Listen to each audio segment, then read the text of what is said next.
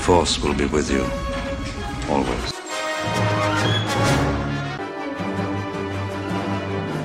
Hello, Geek and Geekettes. It's time to nerdgasm over the next episode of the Alien Offensive.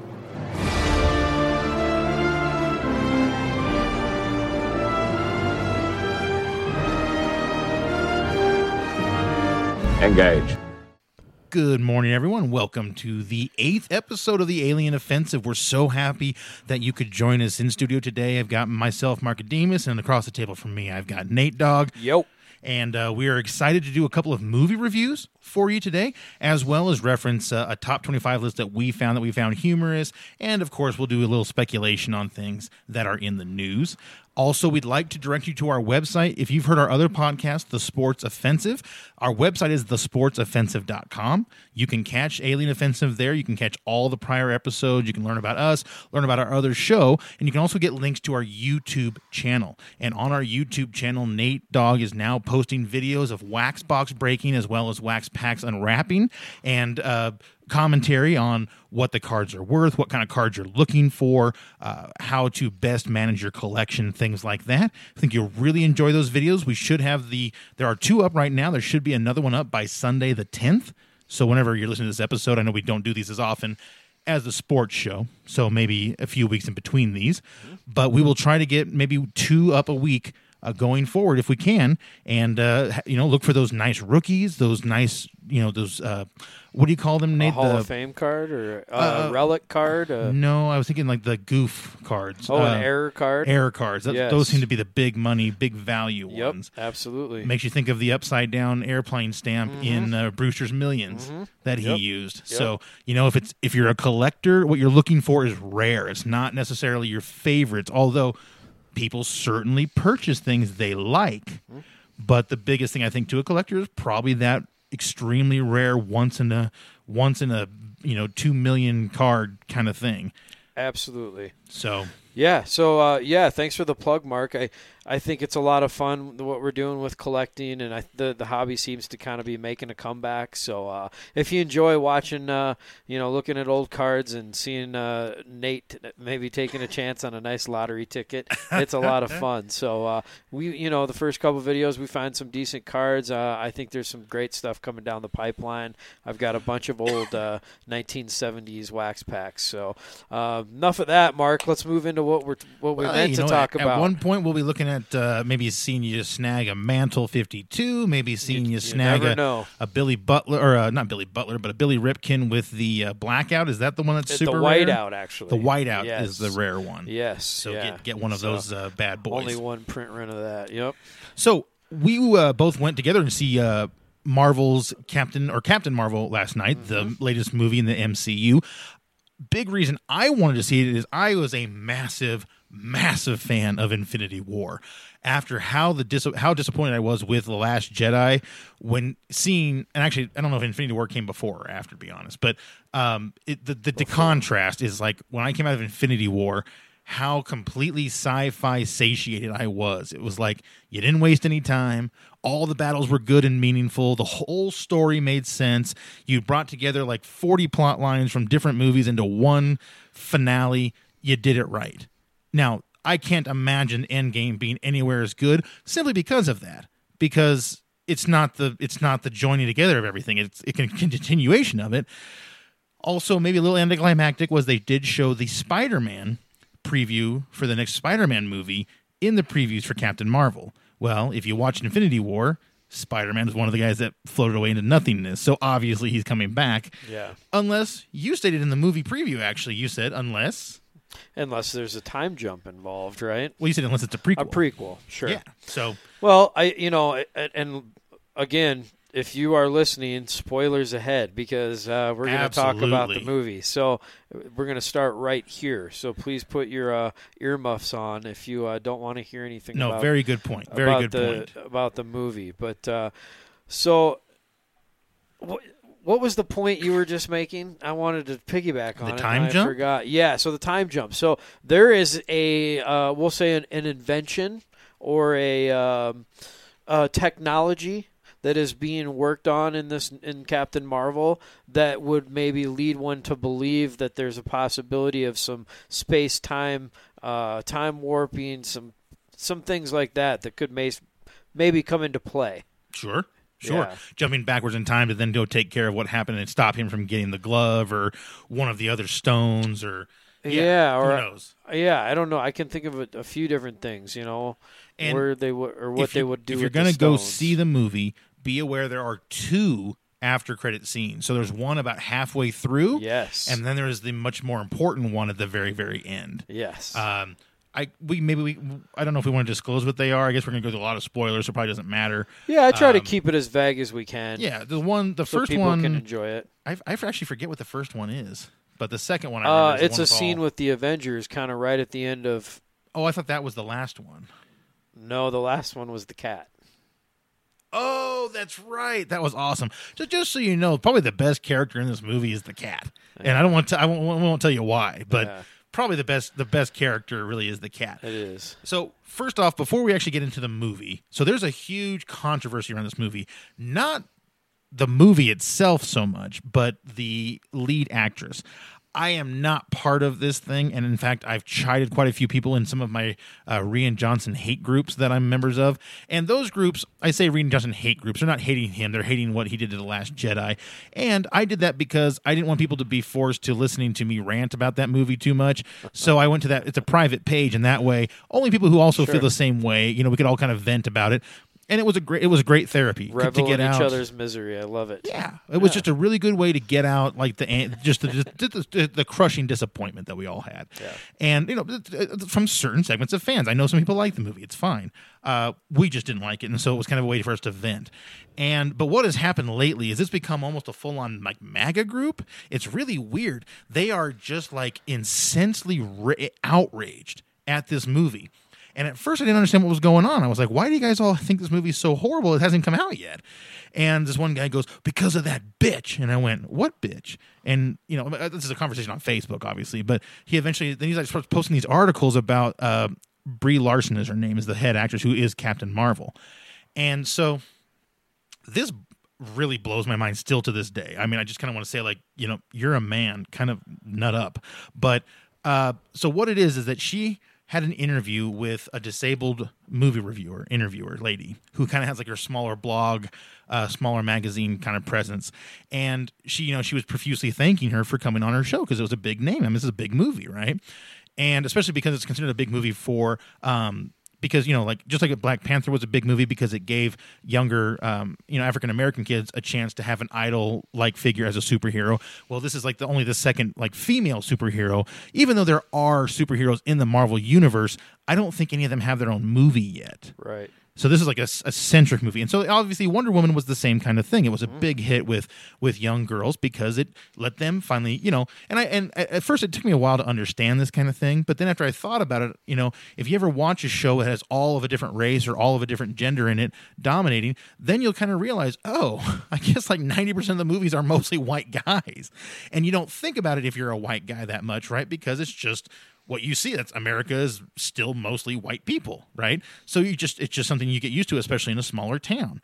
Now, I don't care about that one way or another or have a problem or an issue with that. But I understand that it's nice for people who want to see something that's more emblematic of what they see on a daily basis in a movie.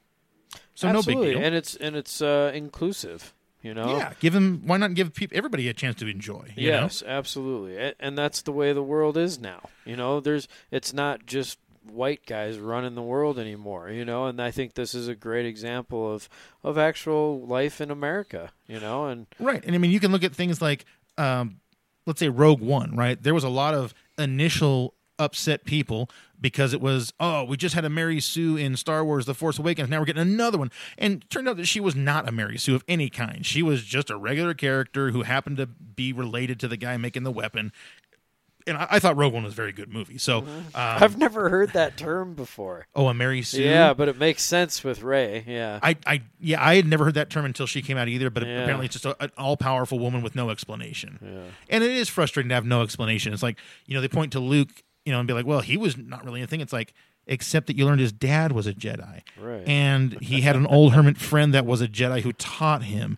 And he could hear that guy's voice. Oh, okay. I guess there And was something to Then you that, found out his man. dad was one of the greatest Jedi ever. And, it's like there's a lot of connections to it. He was on the Millennium Falcon training. We don't know how long they were on the Falcon. We don't know how long that trip took. And even if it's just even if it's just a small guide, someone who's if you told someone, here's the first 3 things I can tell you about trying to write a program for a computer. Well, then what could you do with that knowledge on how to C++ or HTML or something like that? You could probably figure out how to put other stuff in it and trial and error until you learn things. Right. That's how Luke learned. And that's why I understand why people were upset about Rey. That wasn't my biggest contention with the movies at all. I mean, that's an annoying thing. But I think it's a not detail, important. it's a detail. And It would have been nice. Yeah. to be smart. But it's not. Doesn't ruin it, right? Yeah. It's not like this epic disaster, right? Or travesty, I guess is the word I was looking for. But, I think the next movie is going to be, and we'll get to it. I'm just so excited to see what JJ brings. He kind of is due for something. And hope. I think he's due for some greatness here. This is his chance to kind of leave his mark in the movie world, and I really hope that he took the time to consult everyone that he could and come up with a story that sort of brings an end to the Skywalker saga. I mean, it's this is a meaningful thing, man, because this Need some is serious closure for a guy who's not good at giving closure. This is 40 years in the making. This franchise, not just the movies, but the merchandise that that this has created, in the billions, the tens of billions. The brand new theme park that opens in a couple this brand weeks. is going to continue on, because of the financial success it's had. But this is really the close of this was the a end of big a childhood closure yes, for This a lot was of like us. an epic story for you and I. From 10 to 40, we were engrossed in this story. And how many of us at some point in our life when we were down could turn to Star Wars as something you could watch and enjoy? Like, I can't watch Star Wars movies much anymore. Right. Not the older ones, because I've seen them all so many times. It's just not really that fun. But it is kind of fun when you come across it on TNT or something like that. Yeah. And it's like, I'll throw this on for 5 minutes, and just listen to it. Or watch a scene that you like. That's what I usually end up in YouTube more often, watching scenes I like or watching fan videos. Because some people make some really awesome videos that I'm very impressed with about showing their love for the saga and stuff. And, more power to it. And, if you're, however you feel about the new movies, we should always go into each movie with, let's hope it's good. The whole boycott around Solo and things like that. I just, I get why there was anger, but it's like, I don't think they're going to see it that way. And it's not about the boycotting of a film. That's not what they're going to notice. What they're going to notice is if they don't inspire the kind of allegiance or love of a film where you go see it 5 times. Because that's what the key was for Star Wars. You always went and saw it 3 or 4 times, 5 or 6 times, maybe 7 times if you really liked it. Right. That's where the real big money starts coming in, because it stays strong for weeks after weeks. I mean, Star Wars was in the theaters for like a year because it just kept going. People kept showing up at the theater, and that's what I think Disney is realizing or starting to see now.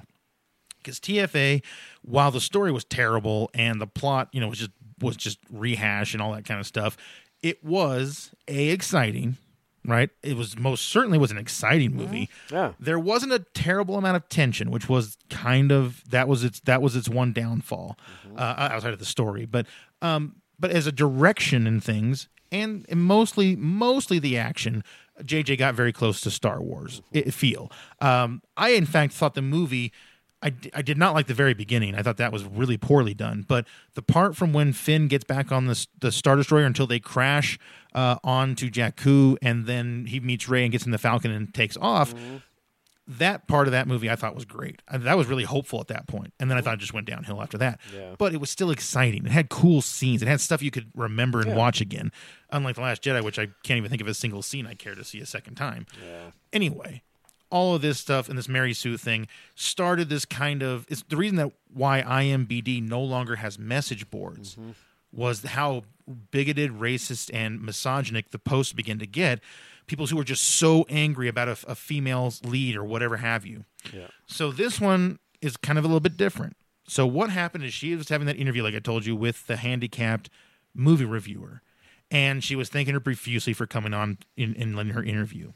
And she said, well, I noticed at one of my last press events that almost every critic in the audience was a white man. And she said, so I thought, well, I should go out of my way to make sure that some non-white people and women get a chance to interview for this movie, because this movie is, there's a focus for the female audience. Mm-hmm. That's what she said. What followed was just unbelievable rancor and just vicious posts. Ooh, that's a good word, rancor. Yeah, rancor monster. But I mean, dude, I can't even explain to you the level of anger. And the page that I'm mostly on is called, I think it's like How Ruin Destroyed Christmas or something like that. And that's what they call Rian Johnson, or Ryan Johnson, call him Ruin.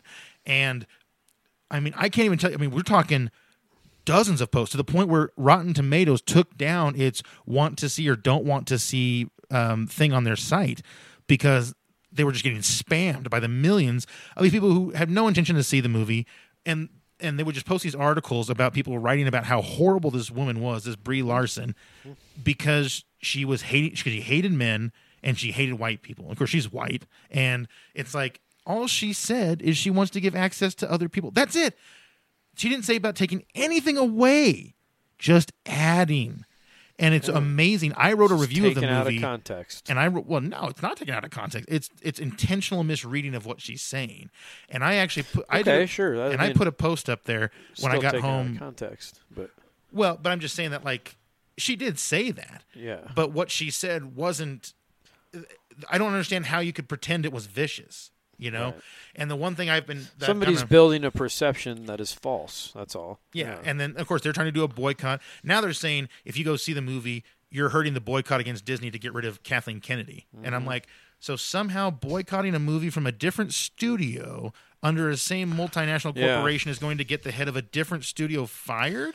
It's just outrage for the fact of having outrage. It just doesn't make sense. It's just the poor white man can't get a shake vibe that has gone through this country is just utterly ridiculous. It's like, you know what? Nut up and go do your job and get your stuff done. Quit complaining about people getting the same rights you've had for hundreds of years. Mm-hmm. I'll never understand that thing where people get pissed off about other people getting the same rights. So anyway, that's all she said. Now, the next thing that she said that drove him into an absolute fury, right, was that she talked about how it annoyed her sometimes the way men behave in society.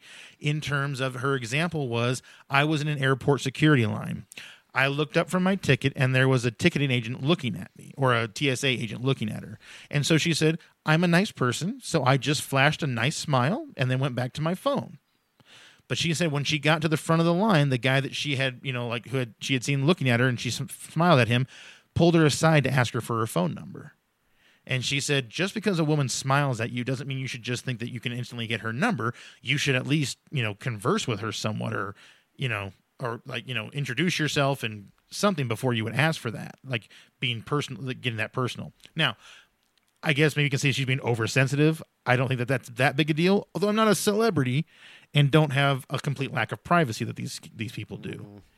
But those are essentially the two big things she said. The third one that I saw someone post an article on was that she said, well, this is a feminist movie. We do have that mindset because this is a movie for, we want to include girls and the girl power thing. Mm-hmm. So basically those three comments caused just this relentless outrage. I know you're not on that page, so you didn't have to see it, but it's astounding how angry these people are.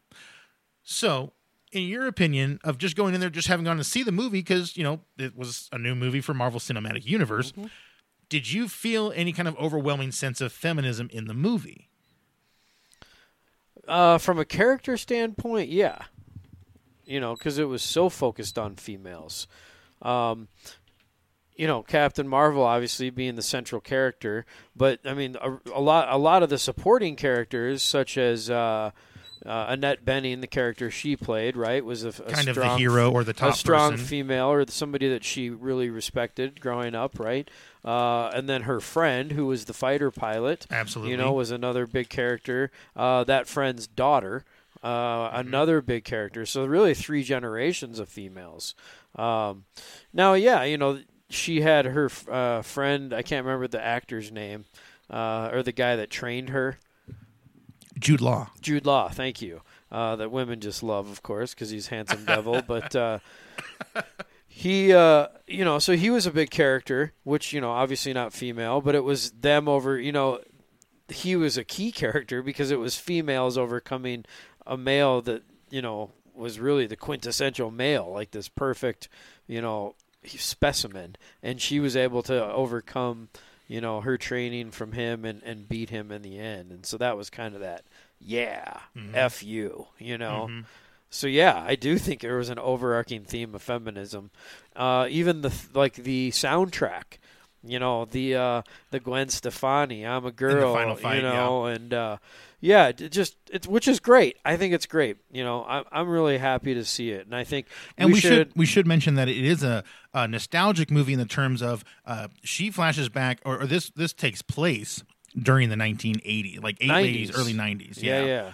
So the reason all these songs you'll recognize are there is because those were popular. Yeah, back the then. soundtrack's fantastic because that's the time when we grew up, and I would love to have that soundtrack. I really would. Lots there of was good some grunge great and stuff. Yeah, some ska and some good stuff from the 90s. Yep. But basically when we were in college, and so you always and remember high that school. music. You always remember that music. Absolutely. So I agree with you. I think you spot on. I think it definitely did have that feminine. Now, you hear the term militant feminism. I don't know quite what that is because when I hear militant, I think guns and killing people. Yeah. I don't think that feminism has ever done that.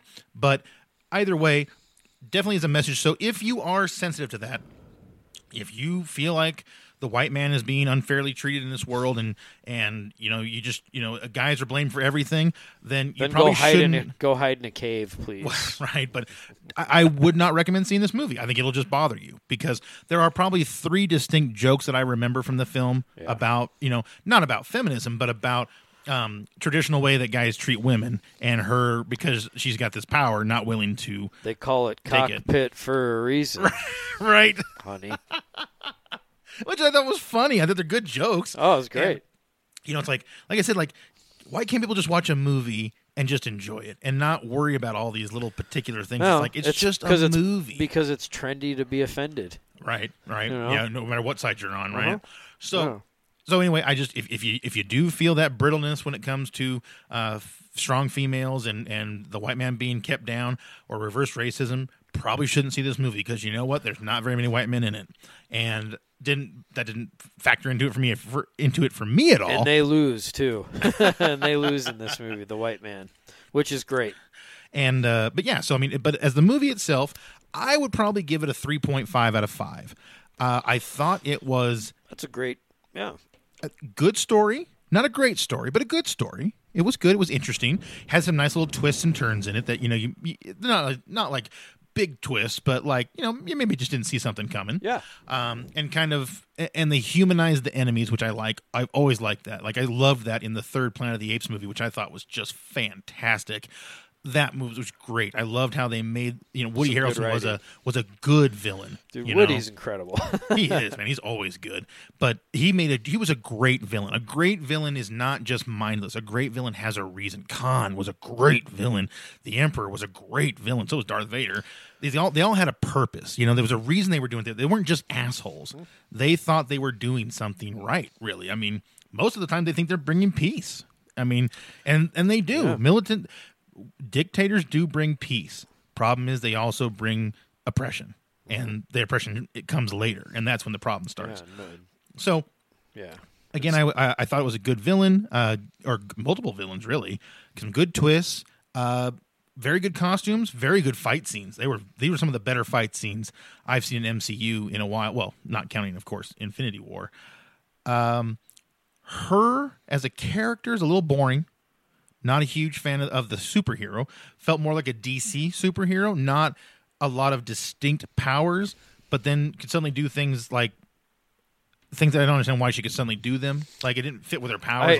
They don't forms explain. a helmet out of nowhere, and and maybe that's just because they're trying to set it up for her as an identity thing, being able to figure out what the powers and what lengths they go to. I get that, which they do kind of write that in at the end a little bit, okay, this is just the beginning of what she can do, right?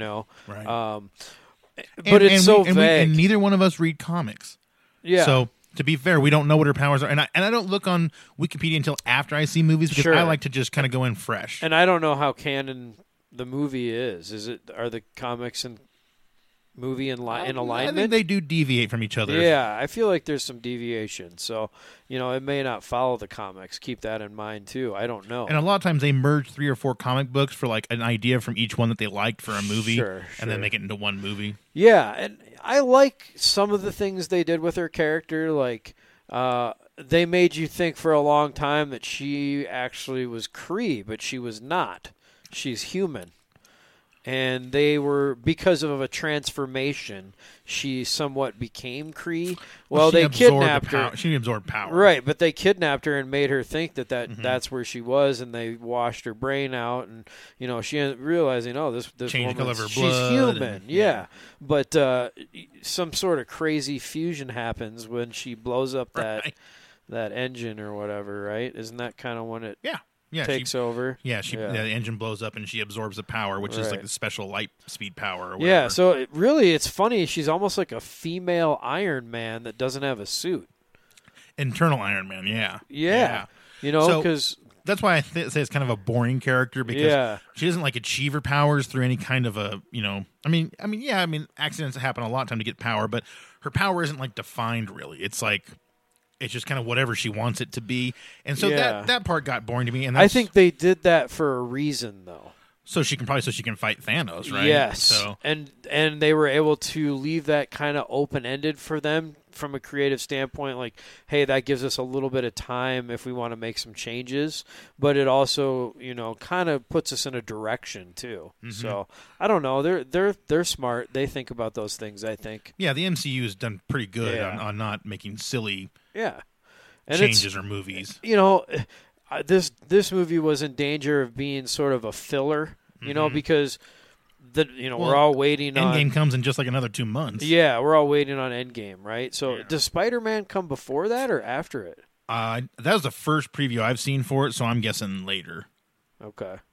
I don't know. I did like the first Spider-Man, so I hope the second one's good. Yeah. A little Spider-Man out because there's been so many movies, but the Homecoming film was really good in terms of the villain was really good and it was a cool story and good fights. That's a big thing to me. The fights are big because if your fights aren't good, then you become just another sci-fi superhero flick that falls into the bin. Like Thor Ragnarok, I thought was terrible because it was just all except for the Hulk and Thor scene. It was just boring. It was just it's nothing new. There's nothing special. Nothing moving the story. Yeah. This one had a good. There was definitely a good underplot that was important that fits right into the Marvel Cinematic Universe. A lot of things started in this film, and including like how SHIELD became an alien or superhero organization, things like that. Yeah, it's a good Sam Jackson was it's really good. a good origin story for Fury. Yeah, it's a great origin story. I agree. For Nick Fury. Yeah, they really kind of fit that in kind of nice and tight, didn't they? Yep. I Did didn't a real even good. think of it that way. Real but- good job of making de-aging Samuel L. Jackson, make him look young. Yeah, with the The CGI, just kinda like they did and with Leia. Coulson, And Agent Coulson, and he's in there too. So, and I think the other thing I would say about the film was, I personally, and this has nothing to do with her comments, I do not like Brie Larson as an actress that much. Now, I will say, as a pig, she's got a real nice body, or at least in that suit, she had a great body. In the jeans, she didn't look like she had very nice hips very well, but in that superhero costume, and I'm sure they accentuate things, but she sure looks sexy in that costume.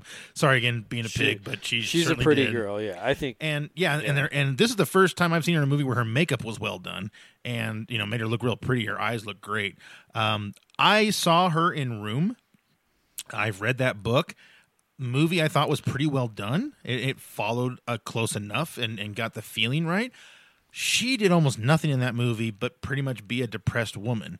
And depressed, like we're just kind of sitting around depressed and staring off into space depressed. And I guess they gave her the Academy Award for the way she was in the room and trying to keep her child from thinking that they were trapped in a tiny room their whole life. Yeah. And that, I guess, was where it came from. But I really felt like she didn't do a whole lot. And I feel about her the same way I feel about when Courtney Love did films, which is any part she does, or the same thing with Mary... who's the one that was the vice president in Battlestar Galactica? Rosalind. Oh, jeez, I don't know her. Her name is It's not Michelle. Mary McCormick. Yeah, that might be right. I don't know if that's right. I was going to say Michelle McCormick. So Mary McCormick might be the girl in Howard Stern's movie, in Private Parts. She won the Academy Award with Dances with Wolves as a supporting actress next to Kevin Costner. Yeah. So whoever that woman is, or like the VP, or not VP, but she became the president of. yeah, it's not Wolf, is it? Mary no. Wolf? No. No, it's Mary. I'm pretty sure it's Mary, but anyway, I mean, it doesn't really matter. Anyway, Battlestar Galactica, she was the only person from the cabinet that survived and became president. I feel the same way about her, and Courtney Love and Brie Larson to me are Larson. All of them to me feel like they just are reading lines as themselves and wearing the costume or the look of the character, but they don't really seem to change what they do very much, in my opinion. Now, I think I told you yesterday, her winning that for a Room was the same way I felt about Casey Affleck winning the award for Manchester by the Sea, which is, I don't think acting depressed is difficult. And maybe because I've just had a hard enough life that it's like, I know what it's like to be miserable. Real. It's hard to pretend that you're happy. Everybody knows what it feels like to be miserable because we're all human. So, yeah. Yeah, that being said, I disagree with you a little bit because I have not seen the movie Room, so I'll have to check that out. What experience I've had watching her on the big screen is Joanna, my wife, and I used to watch a show called The United States of Tara. Oh, yes. And it's actually really good. If you haven't seen it, there's a woman with multiple personality disorder and a family. And it is fascinating. And Brie Larson plays her daughter. And she, in my opinion, I think she's a very good little actress. At least in that movie or in that. I think I realized that was her daughter. That must have been a while ago. Yeah, and so I think she was really good in that. But maybe, she wasn't great in some other things. But I think she does okay. I thought her acting job, it wasn't bad that it distracted from the movie. But back to my original point, I think as a transition movie, this had a kind of a big bust possibility, I think. Sure. You're always risking it. But they did the writing very well. I don't feel like they really made a ton of errors. There was maybe some opportunity missed, but I think as far as the timeline goes, it was really cool to, like we talked about, get Fury's kind of origin story in there. Right. You get to find out how he lost his eye, and right. It's cool. So some clever stuff written in there for sure. But I think they carried the movie well enough. I would give it a 3. I'm probably not quite as high on it maybe as you are, which is kind of unusual, I think. But I thought it was very entertaining, worth going to in the theater. If you're a big fan of the Marvel Universe, it ties up some loose ends for you. It gives you some cool backstories of some characters that you like from previous shows. And I think it's a good transition into Endgame because it's not going to outdo it. No. But it also holds enough weight where it's you can go in and watch it and enjoy it. Yeah, and I only remember one time thinking, this is starting to get dragging on a little bit. That's usually a good sign. If I only say that once or 0 times, it's a good movie. Like Infinity War, that was a 2.5-hour movie where I didn't even have to pee at the end of it because I was so dedicated to watching it because it was so good and went so fast. I haven't been so blown away actually in a movie in quite some time. Yeah, that was something, man. That was pretty much like Star Wars. That one again. left an impression on me. I was impressed. Yeah. Just impressed. Well, it just seemed like every character, somehow they merged like 45 characters and did it seamlessly in a really cool story and a really great battle. And a very relevant story. So yeah. Just great, man. Yeah. That was so well done. Yep. That's like, and I remember my friend Kurt, his brother is a big comic nerd, and no disrespect, man. And he, way back when we were first watching X-Men movies. Yeah. And then like the first Iron Man came out, he goes, well, the big thing will be Infinity War one day. Or Infinity Gauntlet was what he talked about, which is a different comic. But he was right, though. It was like, boy, this was the culmination of everything. It's going to be tough for Endgame to even hold a candle to that. Boy, doesn't it seem like it? Yeah. It's going to be tough. Because all the great action, already happened, and all the great meetings already happened. This is a big year for Disney. Yeah, it is. They're bringing, because as the Marvel Universe will live on, this is kind of going to bring some closure to a lot of characters. Yep. From my understanding, they haven't really specifically said, but if you look at contracts, Well, we know that Robert Downey Jr., Chris Evans, I think Chris Hemsworth, or Liam Hemsworth. It's Chris. Hemsworth is Thor. Yep. So a lot of these characters, they're like, we're not doing it anymore. Yeah. So it's time to move on. It's time to get better characters, but more interesting characters. Well, not better characters, but new characters. Why not keep it fresh? Give us new stories. And I agree. There's got to be so many comics out there that they could draw stories from other characters, and I think that's why we haven't seen anything. But it could be another huge thing they could do at one point. Of course, will be a crossover for X-Men and Marvel Cinematic Universe. This won't happen unless they're able to do what they're trying to do right now, which is purchase Fox, and that's why they're trying to purchase Fox. Fox has X-Men, Fantastic Four, and a couple of others, as well as the original rights to the original films I for thought Star that Wars. went through.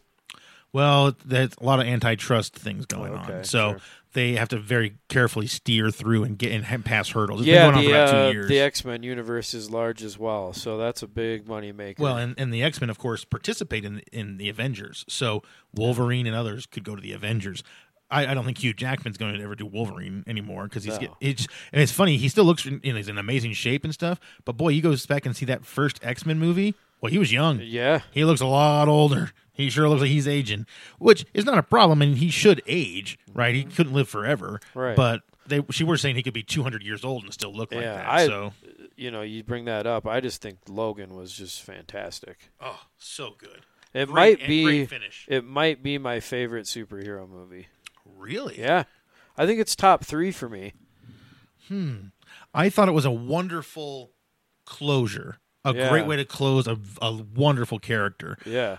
I may say that I like Wolverine better, the one in Japan. For me, X-Men Days of Futures Past will always be my favorite. That was just, I loved everything about that story, and I loved the build-up to that story. Is that the one with Kevin Bacon? No, that's First Class. Oh, that's First Class. This is the one where Wolverine goes back in time in his mind. After that. Yeah. Yes. Where you've got the older characters like Patrick Stewart and Ian McKellen, and then you've also got the new characters and James McAvoy and Super Schlong. Yeah. What's his name? Fassbender. Michael Fassbender. Yeah. So anyway, but that'll always be my favorite, and I think Infinity War is probably now my second favorite, just because it was just so good. But then, after those top 2, that's when the discussion for me starts. So, I like the Dark Knight Returns is one of my favorite. Oh yeah, you love those movies. Yeah, so I'm a fan of all those, the Dark Knight and the Joker one as well, or the one. What did they call the first one? Dark Knight was the second one. What was the first one called? Batman Begins. That's that was a good one too. Yeah, I hated the third film unbelievably, but the second film was really, really good. I mean, Ledger did a great job. I didn't like those movies as much because I get a little tired of a superhero that's super gritty movie, because the whole thing about it being a superhero is it isn't plausible. The things are ridiculous. Yeah, because it was Batman, and that's the guy that has gadgets and not superpowers, right? So he's a superhero because he's rich, like Iron Man. Right. So I mean that does give it a little different.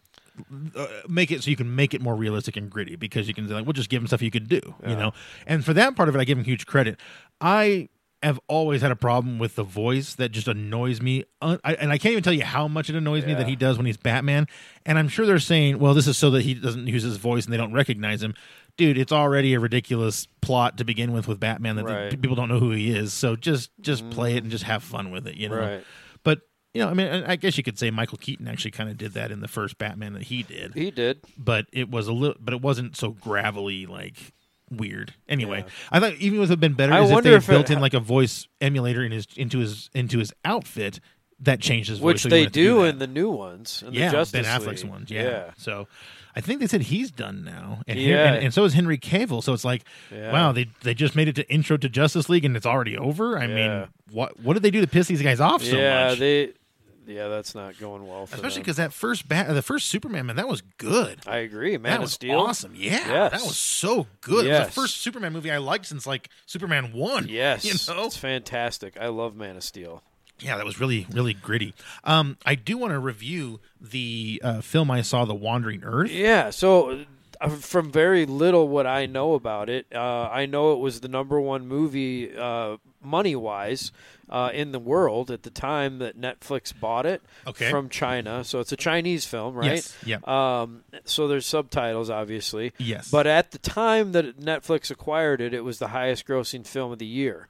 So, obviously it was probably in February, so only 2 months had passed, or 1.5. But that's what I know about it. And I know it's a science fiction movie and a Wandering Earth, because we are trying to get to, Alpha Centauri, to set up around a new sun, because our sun is becoming a red giant, right?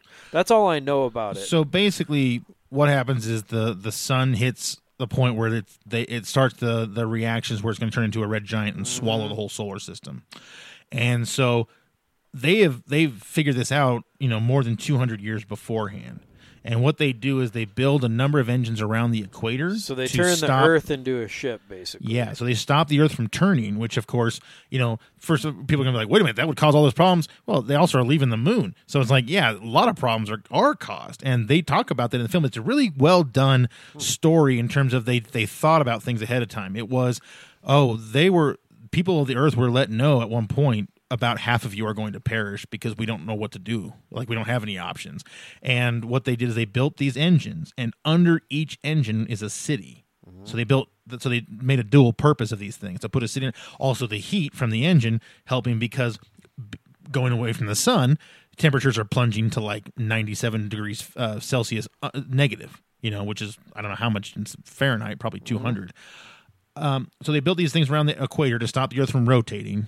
Then they can provide some thrust, but then the entire, basically eastern hemisphere of the planet, they build up and down on the land masses these huge engines, and just firing out thrust. And they figure out a way to create a very efficient thrust. I mean, they have to mine certain chemicals to do it, and so they do still kind of damage the Earth doing that for all these years to build all these things.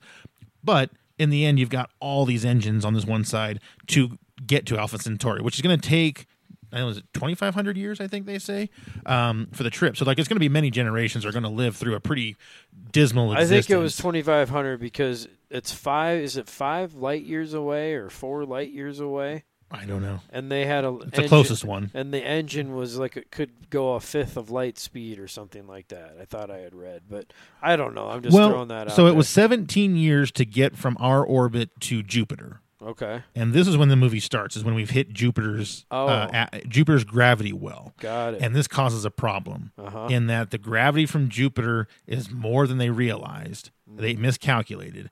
And the Earth is now on a trajectory to hit the something vector, I can't remember what it's called, where basically you'll start plummeting into Jupiter and eventually get crushed. And just get swallowed, sure. And when they start getting close to Jupiter, the atmosphere starts getting pulled off of the Earth into Jupiter. Oh boy. And that ends up being a big plot point of how, at the end.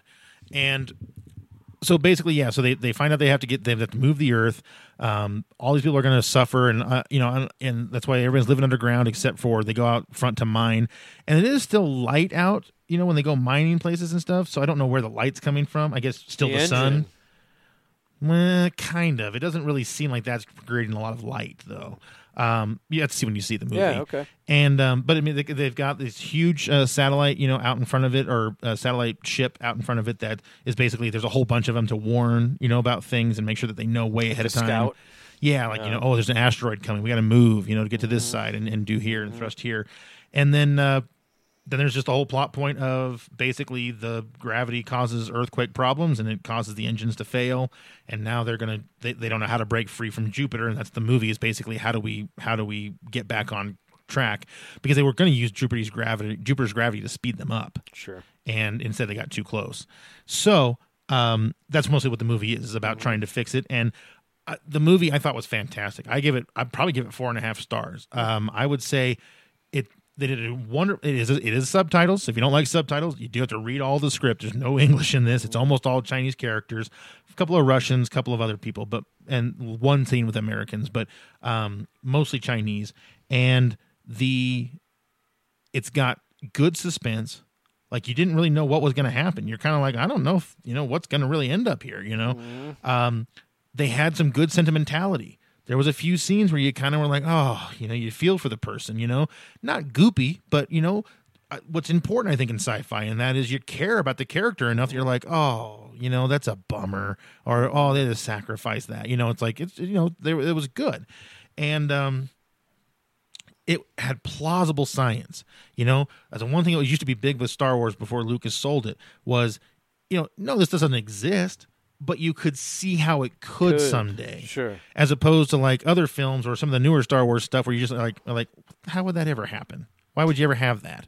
Why would that ever occur? Because it looks cool. Yeah, that's not a good reason. You need an actual reason for these things. And what I really liked about it is it built to a climax. I mean, the problem got progressively worse, and you get to that point where you're like, I don't see how they're going to pull this out. I don't know how this is going to happen. I don't know what's going to happen. What's going to go on, or how it's going to finish. Who we're going to lose. Who we're going to save. And that's that's what you should have in a sci-fi movie. You should have a crescendo where it's like everything's either going to fall apart or we're going to make it. Like Frodo in the Mordor when Gollum catches him. It's like, is it going to happen? Is the whole thing going to be for nothing? And but I just think it was really good. I think the movie probably will eventually come to Netflix, so you can probably wait and watch it on Netflix. I just saw it was on Movie Pass, and I thought, oh, dude, I'm going to go see this movie because it looks really cool. And just triumph all around. Oh, so you saw it in the theater? Yeah. Oh, cool. Yeah. I didn't realize that. I thought it was on Netflix. Oh, no. I saw it in the theater. Got it. Maybe it is on Netflix, but I saw it in the theater. And, yeah, I give 2 thumbs up. No, it is on Netflix.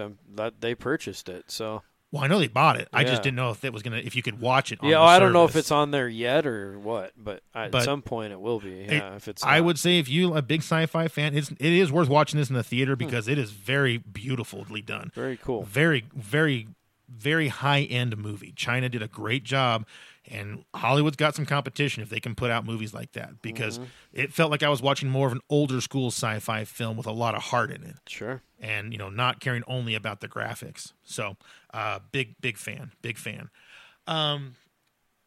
Real quick about Star Wars. Why haven't we seen a trailer yet?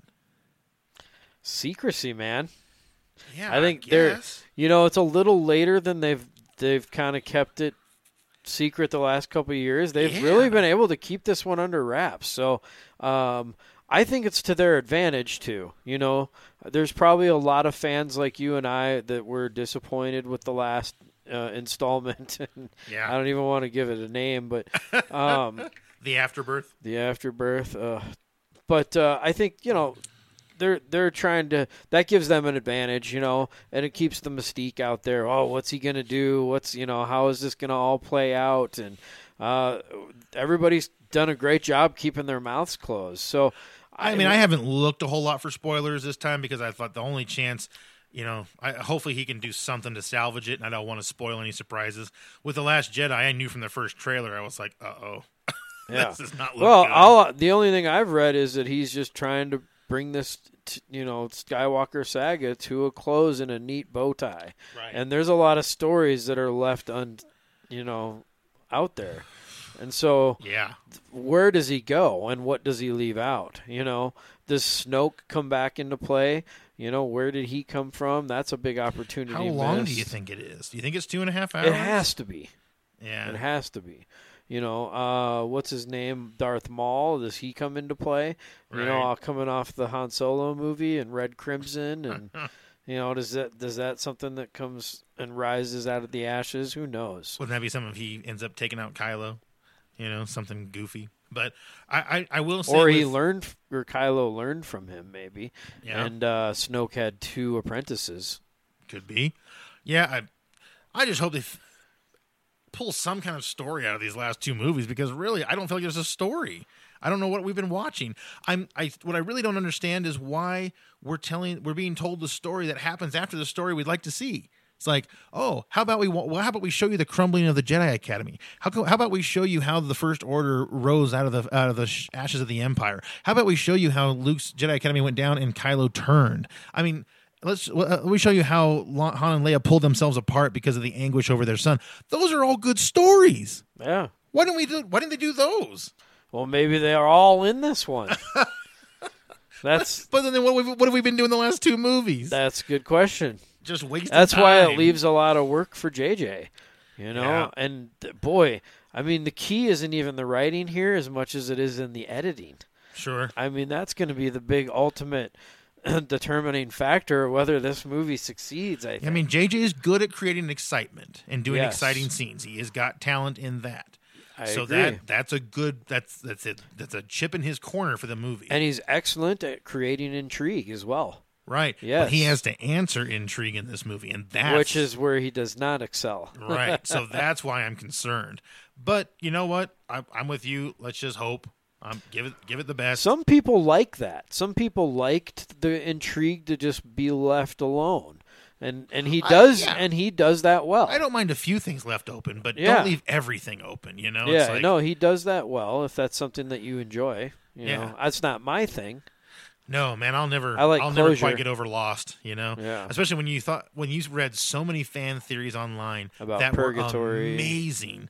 Well, no, I mean just amazing. Like that one dude you sent me that article from that one guy about the whole Desmond and then the Faraday's experiment thing. Like he had this whole it was like 9 pages with graphs and things, all these things that came together, and you're like, dude, if that's not the solution, they should make that the I know. solution.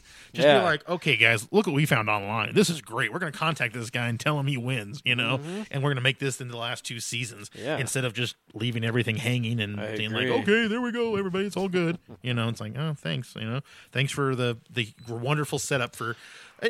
And I give him total credit. Every season up to the last 2, I was mesmerized, man. I thought that was the coolest freaking show I I've couldn't ever wait seen. to watch it. Yeah. Yeah. It was like, dude, when's Lost come back on? You know, when's the next episode? Yep. Last time I can remember feeling that way. Yep. You know? Yep. But boy, that last season and then kind of the penultimate season were not satisfactory. No. So I know we don't have a whole lot of time left here. Do you want to run over those weapons that we that list? We always Some like of to those are do cool. Yeah, we like to do these top 10 lists if you've been listening to any of our past shows. But I found one for best weapons in sci-fi that I thought was really fun.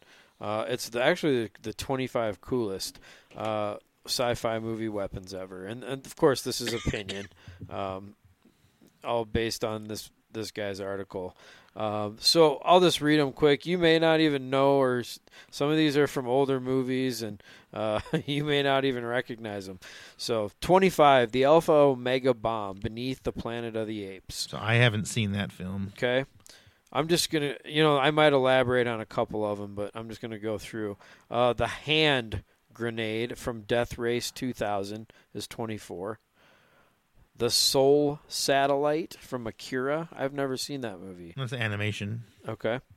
The Gristle Gun, number 22, from Existence.